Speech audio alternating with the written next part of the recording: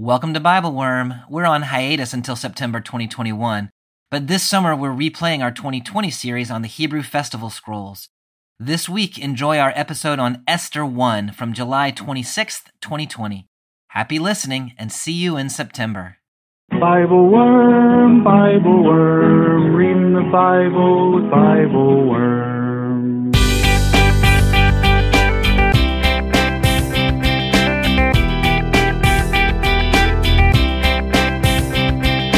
Hello and welcome to Bible Worm, getting to the core of the biblical text. I'm Dr. Robert Williamson, professor of religious studies at Hendrix College and pastor of Mercy Community Church in Little Rock. I'm joined by my good friend and colleague Dr. Amy Robertson, biblical scholar and director of lifelong learning at Congregation Or Hadash in Sandy Springs, Georgia. We're here every week to discuss the biblical text both as scholars and as people of faith, one Jewish and one Christian. This week we continue our summer series on the forgotten books of the Bible with a look at Esther 1:1-22, the story of the Persian queen Vashti and her refusal to appear before the king. We discuss the fragile egos of the king and his courtiers who fear the capacity of women to say no. We talk about the power of the patriarchy and the lengths it will go to suppress voices of dissent. We admire Vashti's courage to protect her own sense of dignity and the dignity of all women, even though it costs her the crown. And we wonder about the ripple effects of such acts of courage, which make ruling ideologies tremble, if only for a moment. Thanks for joining us.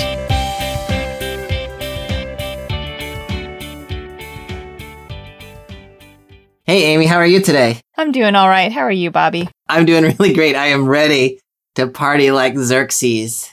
Or Ahasuerus, but Ahasuerus is so hard to say. I actually was wondering before this whether we say that name the same way.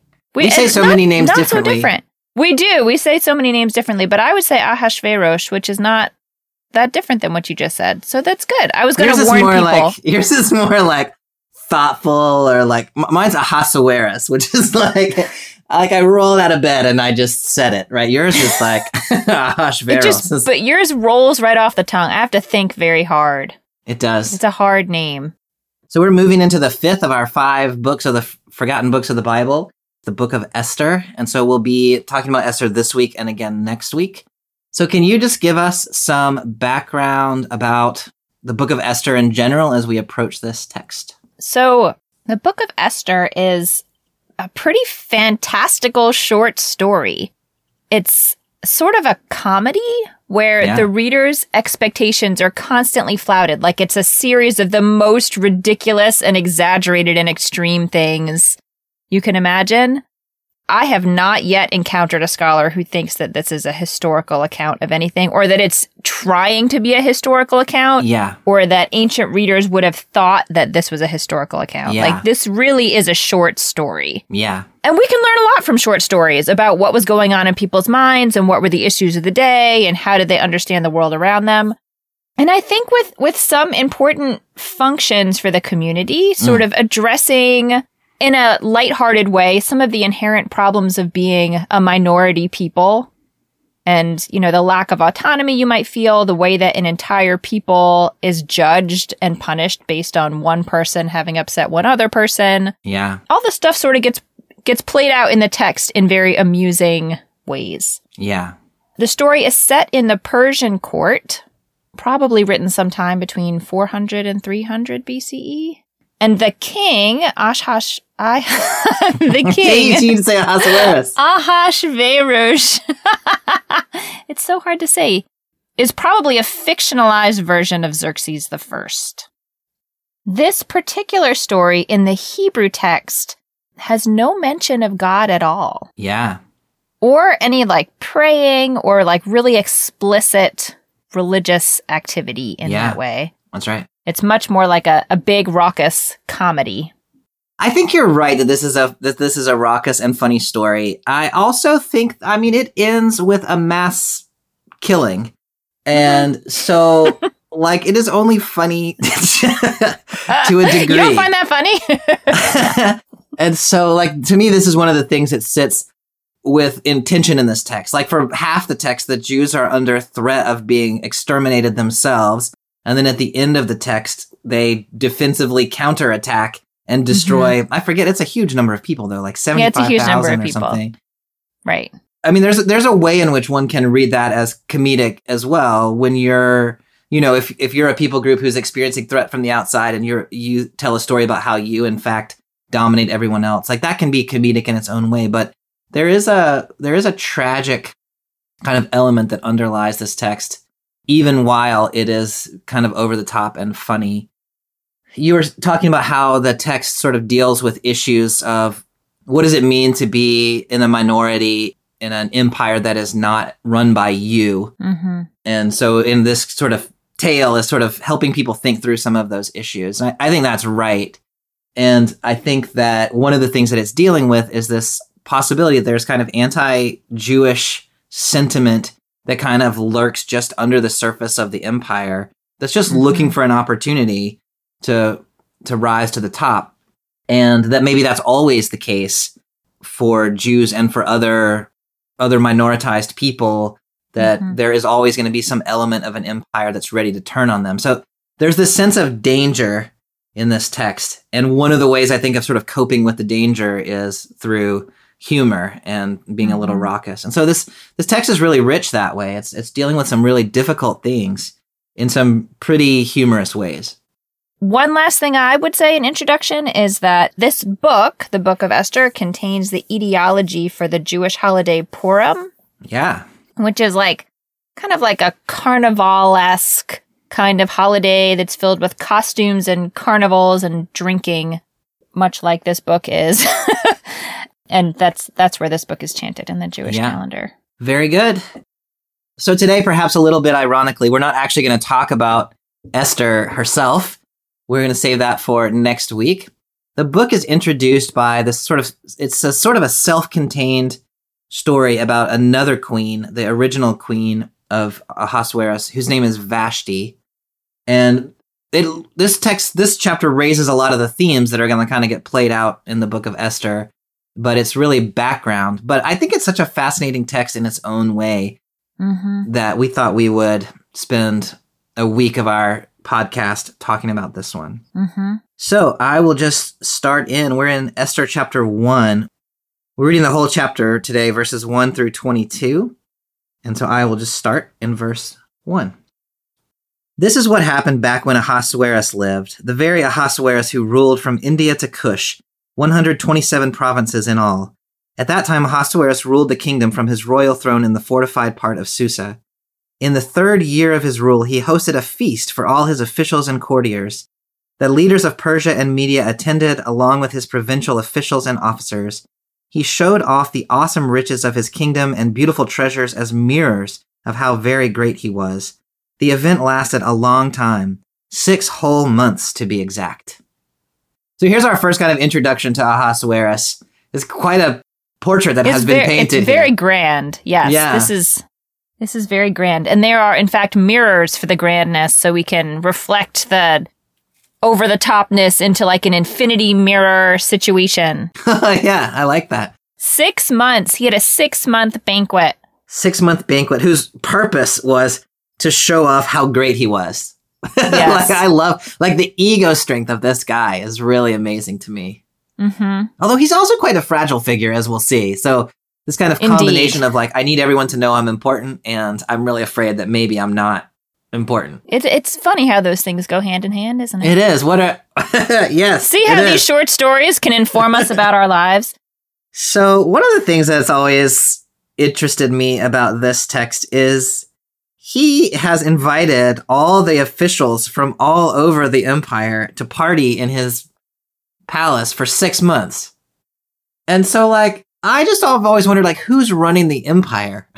You know what I mean?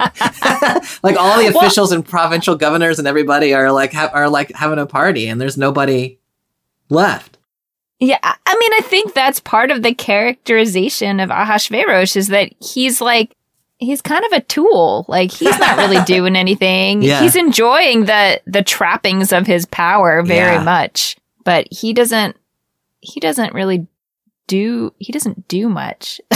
Yeah, he does not care about actually passing laws or governing people. As we'll see, he passes off a lot of decisions to the people his advisors. Yeah, he's like a figurehead. That last line, we mentioned this, but just to come back to say, he showed off the awesome riches of his kingdom as mirrors of how very great he was.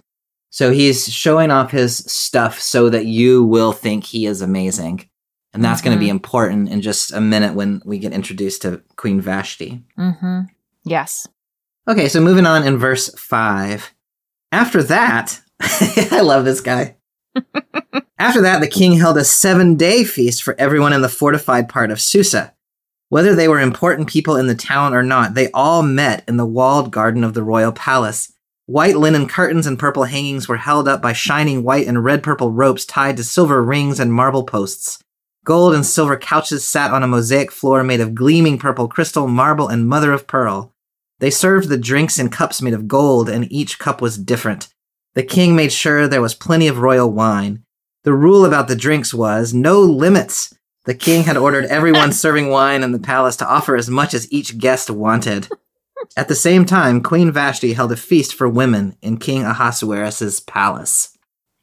So he's had a 6-month party for the whole empire, and now he follows that up by having a 1-week party just for the people who live in the capital city. Right, and the first party was for, like, the important people, like the governors and the nobles from the whole empire, right? And then the second party is for everybody. All the commoners can come too, but just in this province. That's nice of him. That is nice of him, yeah. But he still wants to show off his power. I mean, look at this description of where they are is just ridiculous. Yeah. My favorite detail is they served drinks in cups made of gold, and each cup was different. I love that. It reminds me of, like... One of my friends says this marks me as a middle-aged person, but my spouse and I, when we travel, we get mugs from the various places where we go and stay. And so we have this mug collection. And so when we serve coffee at our house, you might get a mug that's from our trip to Moab in Utah, or you might get a mug from Yellowstone or wherever. And so then when you look at your mug, you're like, oh, this is a very interesting mug. And we're like, well, let us tell you about the time that we went to Utah, you know? And so you think that's kind of maybe what he's doing here a little bit, is say, like, showing off, like, look at all these different, like, this one's from Ethiopia, and this one is from Kush, and this one's from India. See, this might also mark me as a middle-aged person, but I was thinking of, like, when you go to a party and everyone has wine glasses and you have those little, like, taggy things you put on the bottom of your wine glass so you know it's yours. You like, pick out your tag when you come in. That is the most boring interpretation of that line I have ever heard. They wanted to make sure everyone... It's like writing your name on your cup in a Sharpie. That would be my party. He made sure everyone... And everyone got a red Solo cup and a Sharpie to writeth thy name. So we've got gender-segregated parties here. Yeah. For me, it further underscores the extent to which this celebration is totally over the top. Like, it's a big party with, like, side parties. Yeah. Going on at the same time. Yeah. And it gives me a little, not to get ahead of ourselves too much, but a little glimpse into the life that Vashti is about to give up. That she has, it seems like she has autonomy over her space. Yeah. And she has her own group of friends, and she can throw her own banquet, and... You know, she's included in some way in this over-the-top celebration. Doesn't have to be in the room with her husband. Which sounds good to me, because he's crazy. Yeah, I mean, that last point I think is important, because, I mean, you're imagining the men's party as, like, 7 days of people just drinking as much as they want for 7 days, like, all men. Like, this is not a place party you want to be as a woman, right? Yeah. Yeah. So picking up in verse 10. On the 7th day, when wine had put the king in high spirits, he gave an order to Mehuman, Biztha, Harbana, Bigtha, Abagtha, Zethar, and Carcass, the 7 eunuchs who served King Ahasuerus personally. They were to bring Queen Vashti before him wearing the royal crown. She was gorgeous, and he wanted to show off her beauty both to the general public and to his important guests. But Queen Vashti refused to come as the king had ordered through the eunuchs. You have thoughts about that invitation and her response to it? So many thoughts. Where do I start with my thoughts? I mean, so there's a midrash about this, and I first learned the story with the midrash, so then I wonder if you have heard this also. that the request that she come wearing the royal diadem meant only that. Yeah. And that she was going to parade herself around naked. Have you heard that before? I have heard that, yeah. But as you're saying, like, in some ways, that's just a more extreme version of what is clearly happening. Yeah. Which is that she's being completely objectified and brought into a space where women don't typically go, entirely to make another showing of Ahasuerus's power. Yeah. There's a Christian feminist you may be familiar with, Harriet Beecher Stowe, who lived in the 19th century, who said Vashti's refusal was the first stand for women's rights. Yeah. Which in a lot of really important ways it is. You know, she won't objectify herself for her king's aggrandizement.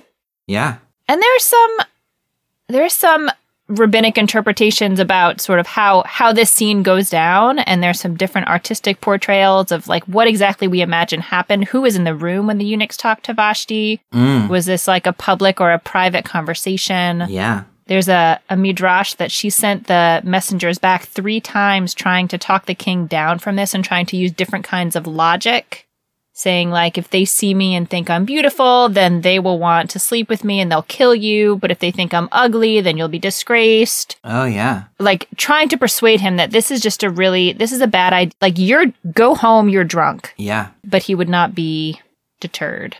And her refusal to come, and we might want to, I'll probably want to talk more about this later, but her refusal to come really does kind of have ripple effects in a really interesting way, as we'll see as we go. And one of the things that I always wonder in this text is, to what extent did Vashti understand or anticipate the ripple effect she was going to have? Mm-hmm. And knowing what is going to happen to her in the text that we're about to read, would she have done it the same way over again? And we don't get any real insight into her thoughts about any of that. And so it creates this really kind of interesting opening for thinking about like what are the risks and rewards of taking a stand in this kind of patriarchal sexist interaction. Mm-hmm. Yeah. Okay, so picking up then in verse 13. Now, when a need arose, the king would often talk with certain very smart people about the best way to handle it. They were people who knew both the kingdom's written laws and what judges had decided about cases in the past. The ones he talked with most often were Karshena, Shethar, Admatha, Tarshish, Meres, Marsina, and Memucan. They were 7 very important people in Persia and Media who, as the kingdom's highest leaders, were in the king's inner circle. So the king said to them, "According to the law, what should I do with Queen Vashti, since she didn't do what King Ahasuerus ordered her through the eunuchs?"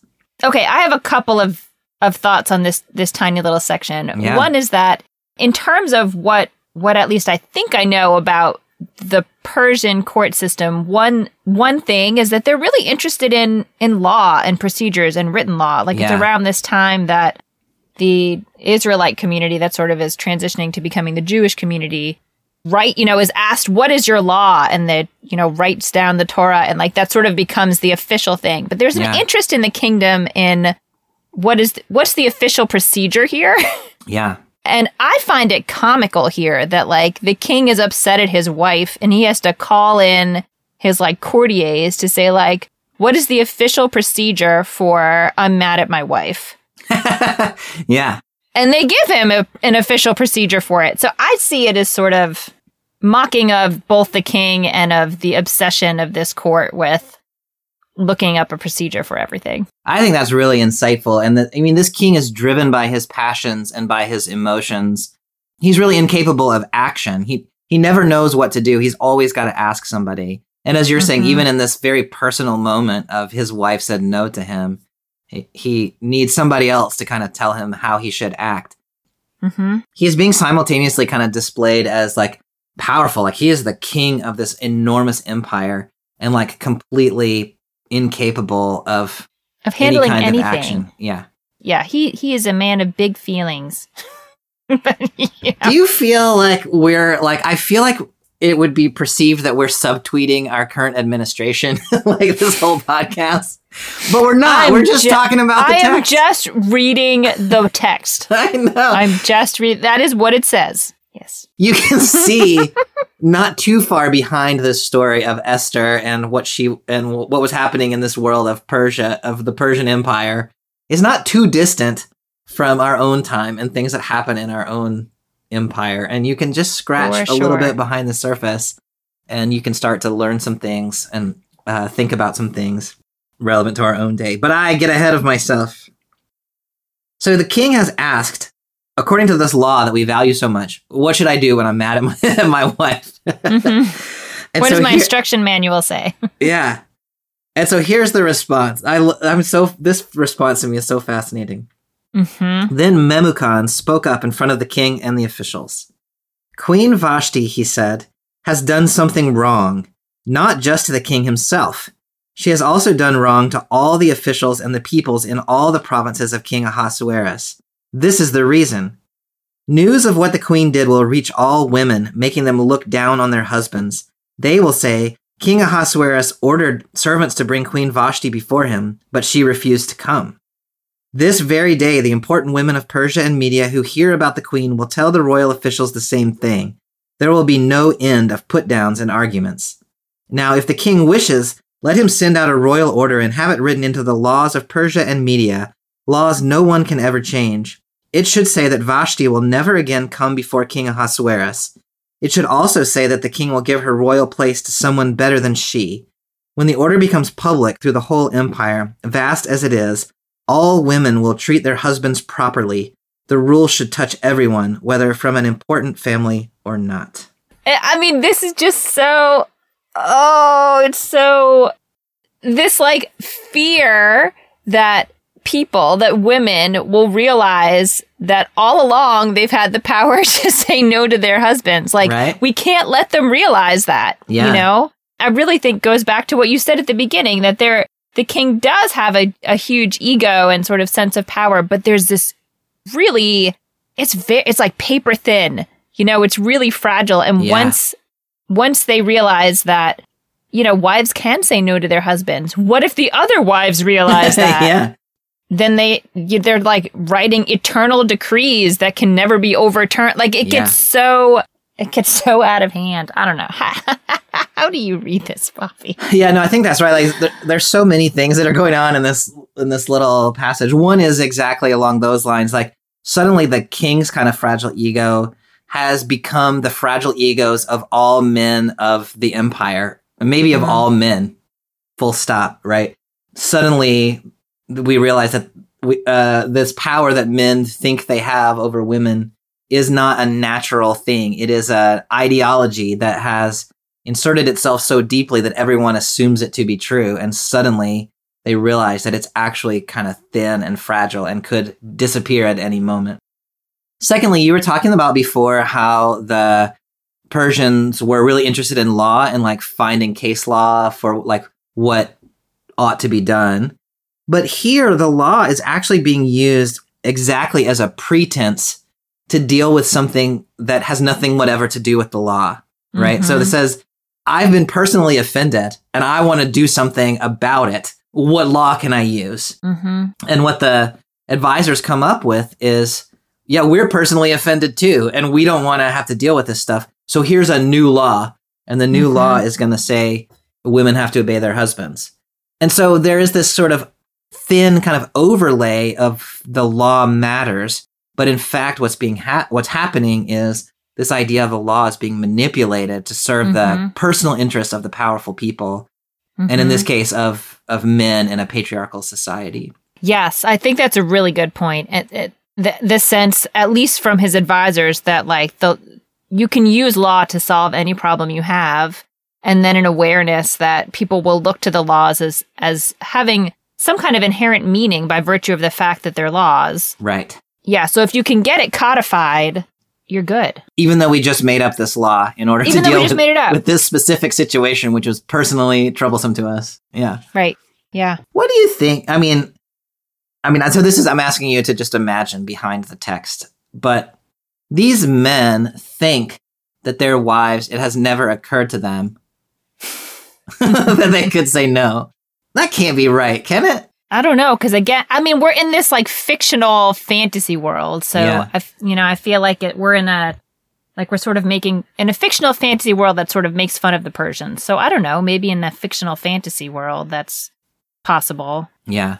I had sort of the similar question, I think, is like, why do they think all the women of Persia are going to come to know what happened? Yeah. Like, is that a reasonable fear, or is that just like some kind of crazy paranoia on their part? I mean, I had just read it as like, this is a kind of a big, shocking thing that has happened. And it happened at a party where all the, like, it wasn't just in a, like, small sequestered elite group. It was, like, all the people of the capital city, as you were saying before, no matter kind of their station. And so people talk, and that's going to get out. Now, whether it would actually get from Persia, to Ethiopia, like, that seems kind of right, but within but Shushan. Yeah, I guess it makes me go back to like thinking about these artistic portrayals of where Vashti is when she refuses. But I guess you're right. I don't know how public the king was. He says he tells his eunuchs to go get her, but I envision this king, like he is very into himself. And he is very confident, even where confidence might not actually be warranted. So I don't imagine he pulled aside his eunuchs and very cautiously said, "Hey, could you go see if Vashti will come to the party?" I imagine he stood up in front of everyone and said, "I am King Ahasuerus, and I beckon Vashti to come." And then no matter like whether the conversation was actually public or not, now when she doesn't come, everyone's "Dude, what happened to your wife?" Yeah, that's probably right. So let's finish out this text, and then, there's a lot still to talk about, but the last two verses of this passage. The king liked the plan, as did the other men, and he did just what Memucan said. He sent written orders to all the king's provinces. Each province received it written in its own alphabet, and each people received it in its own language. It said that each husband should rule over his own house. So thoughts about that edict as a solution to the problem? I mean, it seems to me like this could have been addressed much differently, even if, that it could have been. So later in the book, when Esther is concerned about coming into the presence of the king when she has not been called. Yeah. The issue that she's concerned about is that you can't come in, is that he's the king. Yeah. So it seems like this could have been dealt with in a way that addressed the particular situation more specifically, which was that someone refused the king. Right. But the people who are writing the edict, they're not kings. Right. They're just men. And so in their best interest is to say, the issue is not that you're king. The issue is that you are a man. And we are men too. And, and so it really has been manipulated by the what are they described as? His advisors? I've been calling them his advisors. So that it's written as officials. What's in their best interest. And I go back and forth between thinking that the officials manipulate the king in their own interests here, and then thinking, well, I mean, maybe they actually have a point. And, I think it's not simply that they're worried that their wives are going to say no to them, but it is also that this kind of power structure that the whole empire is founded on, which is in part a patriarchal power structure that assumes that women can't say no to men, which also assumes that probably the common folks can't say no to elite folks. Like suddenly, if you realize you can refuse, like where does that end? Right. I mean, the power structure only works if the people within it are all on board or complicit, or if everyone who didn't have power in the system were to decide that they're just gonna start a new system, then it would crumble. It's always the fear of the elite or the fear of the folks that do have power in the current structure. So Vashti herself gets deposed. We don't quite know what happens to her. She either gets sort of locked away in the tall tower, or maybe she's put to death, although it just says she'll never see the king again, never come before the king again. But she loses her position. She loses her access to power. I mean, I guess the question that is in my head is, was it worth it? And I'm not sure if you can if we can actually evaluate that from our vantage point, but I'm just curious what your kind of take on that is. Was it worth it for her? I do not envision that she regrets her decision, and I imagine that she knew her husband and knew that he might respond in this way.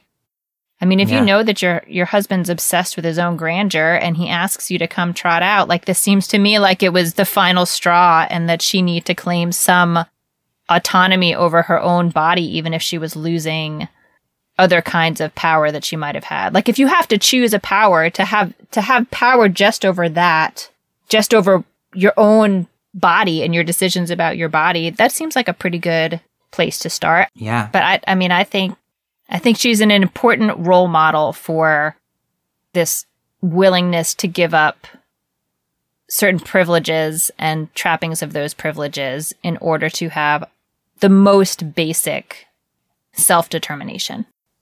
Yeah.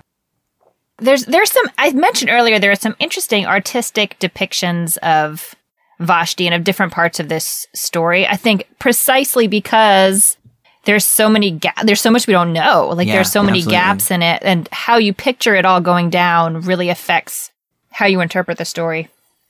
And there's one depiction in particular from the end of the 19th century, a British artist named Ernest Normand, that depicts Vashti not as she's saying no to the eunuchs, which is what most of the depictions are, but after she's been banished, but she hasn't left yet. So she's like laying on a very ornate bed with like very fancy sheets and like flowers and fruit and like all this, all the trappings of a queen. And she's she's like laying on the bed and just sort of like staring off, but not particularly sad looking. Just, I guess, sort of waiting to see what's going to happen next. But there's another woman in the picture who's sitting on the floor at the foot of the bed, like weeping grievously.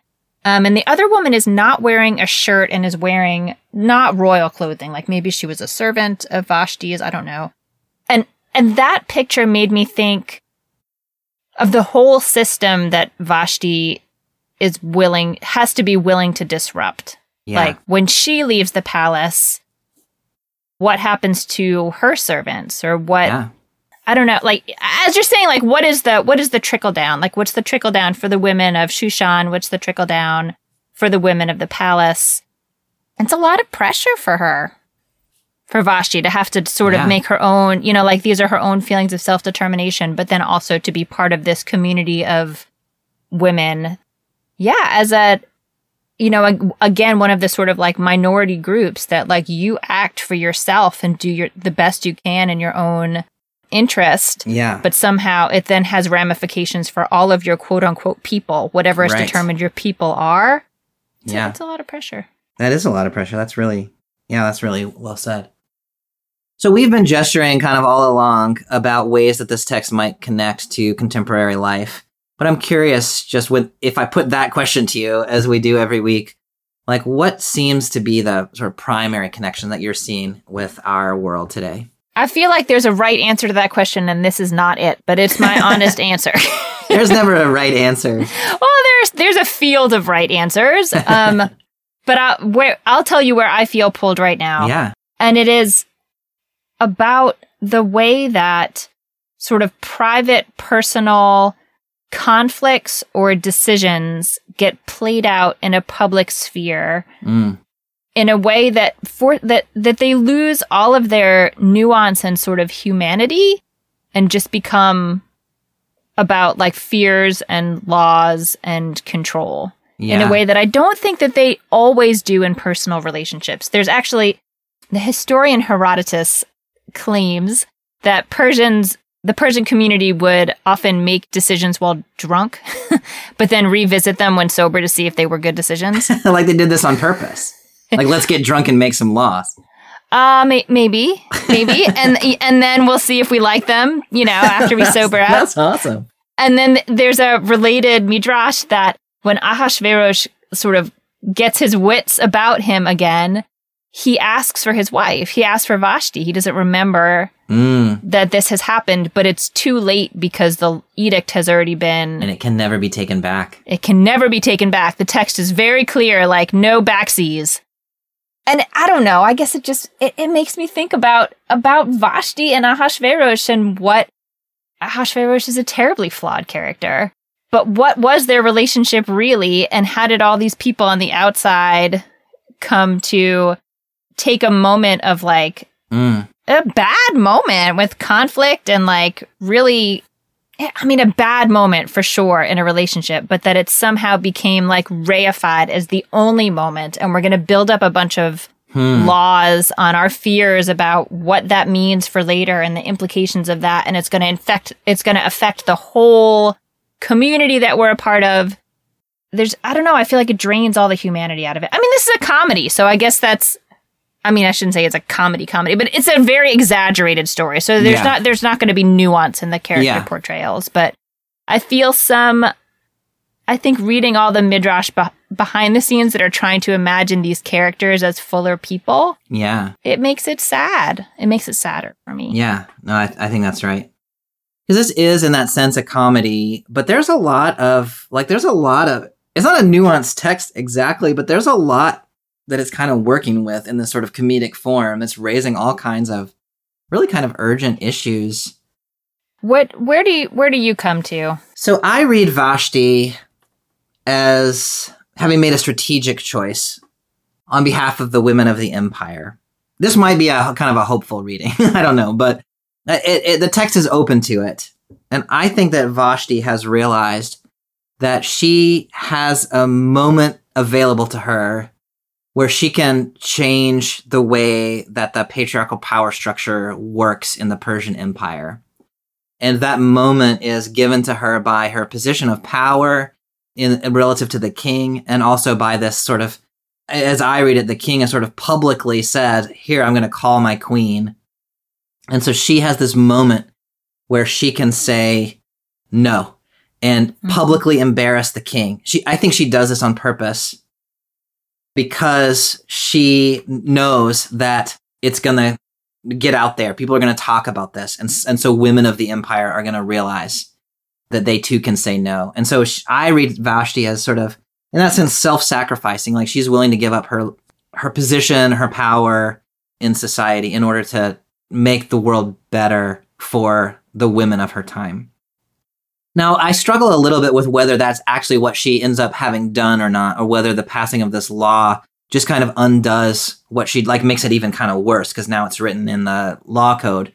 But what I've come to think about that is that ideologies, as Marx told us, like it best when they can function as though they are natural ways of things. And so patriarchy wants you to not realize that there's a patriarchy. Mm-hmm. It wants you to think that naturally women can't say no to men.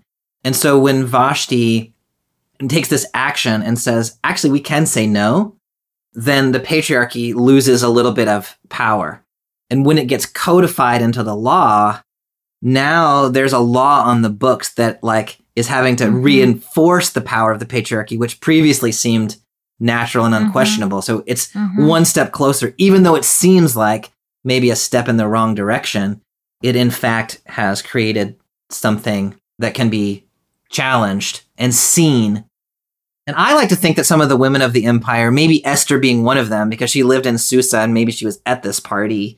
I like to think some of the women got inspired anyway in their own modes of resistance, despite the fact that there is a law, even though we don't have any, obviously, access to those stories. So when I read the story of Vashti and I read it for today, what I see is sort of a challenge to modern people to say, what positions of power or authority or privilege do we have? And how can we exercise those in ways that undo some of the unseen power structures of our day and empower people who may think they don't have any power? How can we use our privilege to pull down unseen ideologies and help people see new possibilities or embrace new possibilities beyond ourselves? Yeah, I really love that. And I love it for a lot of reasons, but one of them is that it reminds me that laws are not laws because they're fair or just. Laws are laws because the people in power needed to put them in place in order to make what they wanted to happen more likely to happen. Yeah. And that's what we see in this story. And you're right, by pushing this, patriarchal behavior into the area of law, it can have the effect maybe of shutting people down and making them feel afraid to act, but it also calls into question whether it's a good law, whether it's a fair law. And if it's not, then it needs to be changed. Yeah. And that's good stuff. And sometimes that's what one individual can do, you know? I mean, it would be asking a lot of Vashti for her to be able to single-handedly transform her patriarchal culture by refusing what her husband has asked. I mean, the risk is always to individuals, but if she can at least raise the question for women and for people in her society that maybe this isn't fair and maybe this isn't the only way it can be happening, that's a really big thing. I had not heard that thing that you had said earlier about Harriet Beecher Stowe and Vashti taking the first stand for women's empowerment, but I really think that that's a pretty sharp reading of what Vashti was up to. And, you know, we're still kind of working out, you know, 2,500 years later, the functions of patriarchy that continue to persist in our own society. But I like that idea of sort of seeing her as sort of having started something that continues to be worked out still today. Yeah. And we'll see next time. Like, I think in Esther's case, like, I don't think she tries to become queen because she has some preconceived plan of what she could do as queen.